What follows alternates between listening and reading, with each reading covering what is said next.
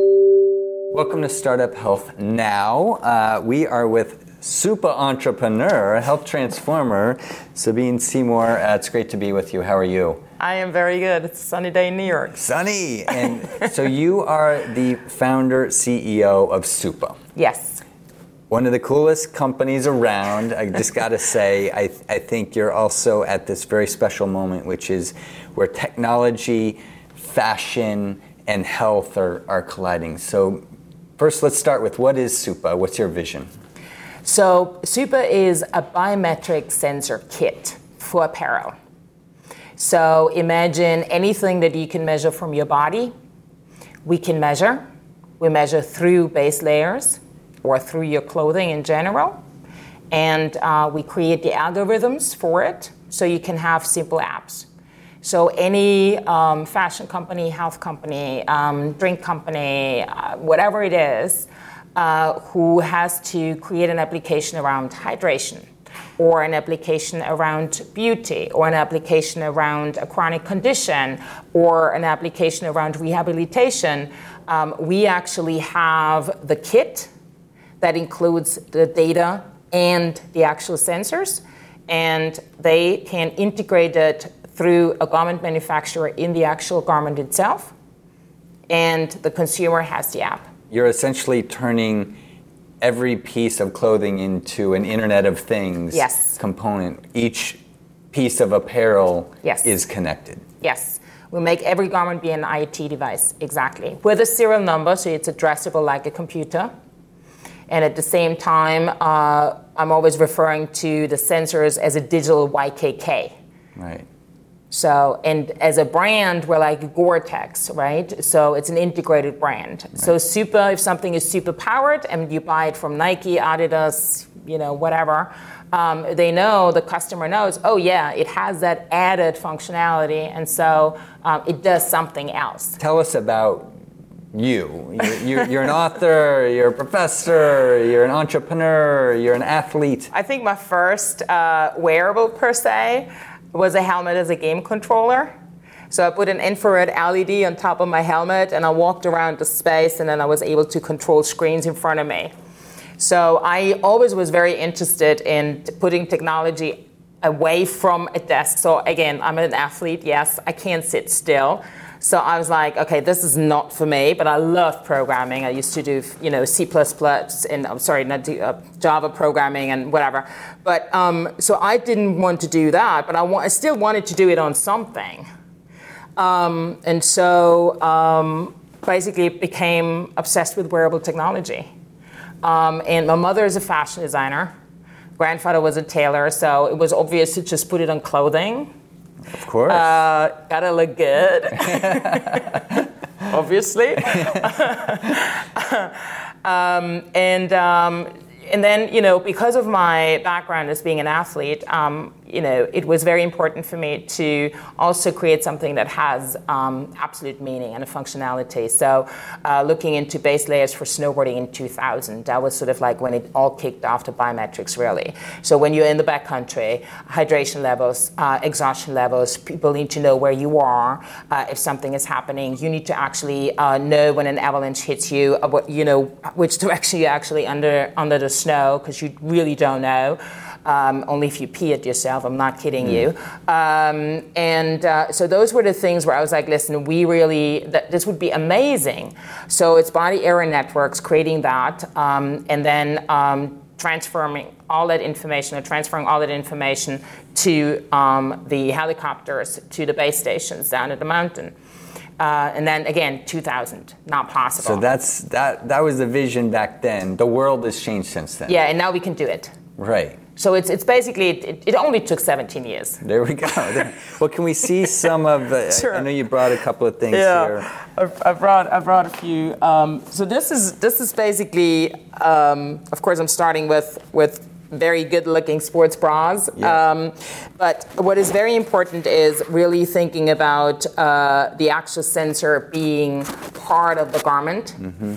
And it's designed right into it. You wouldn't even notice. You wouldn't even know it. No, absolutely. And then, what this basically, we call this the super reactor. And it is an accessory. It, to me, we need to make like sure. Like a superpower. Exactly. We have different straps. We're actually designing now rash guards for on the water. And then it really is about different types of modules, those digital trims. It can be integrated in with Adidas, Nike, a drinks company.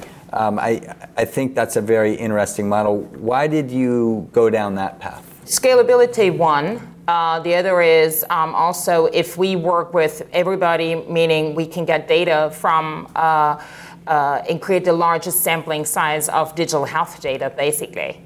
And that is extremely important to me, that we actually use the data that we get from biometrics. Either it is a gaming application, it is a sport application, it is a health application, it is a security application. We still get biometric data from people. And through that, we can aggregate the data. We can create different patterns and understand patterns. So I want to know in like 10, 20, 30 years why my friends' kids are having cancer. Or why, my brother, is developing a certain condition. Each piece is its own device, its own number. I can basically identify how often you're wearing this particular garment. I can identify, what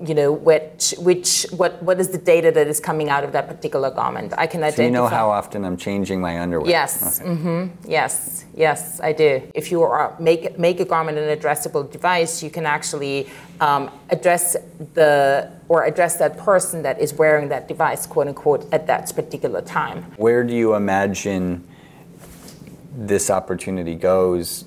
Not just with Supa, but in general for how consumers are really using clothes in the future for their health and well-being. I think it's going to be extremely seamless. And if we look into textiles becoming sensors, basically, you just need to really add a very good technical infrastructure in terms of AI and in terms of like what you do with the data and how you actually contextualize it and personalize it. So those are the most important things. Advice to other entrepreneurs, other health transformers, other people just getting started.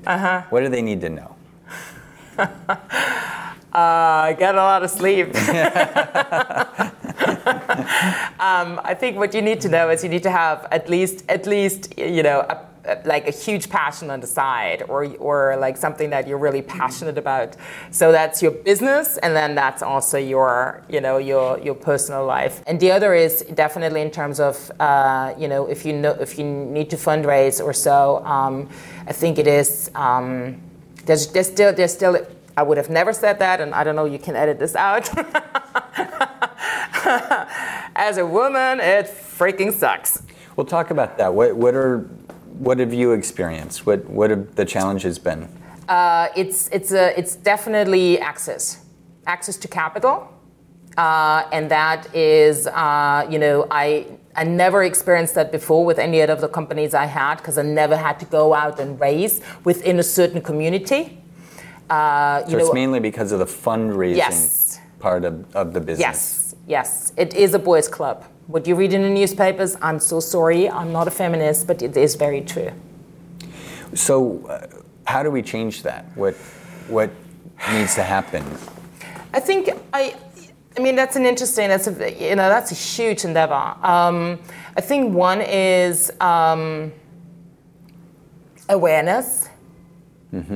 Because people were not aware or were looking away. And that's starting to come out more now. It's starting to come out just now. Even more recently. Yes. So that is one. The other is people that are coming in from or having the ability to actually look beyond, or look into others. So enabling those type of VCs or those type of investors. So wave a magic wand.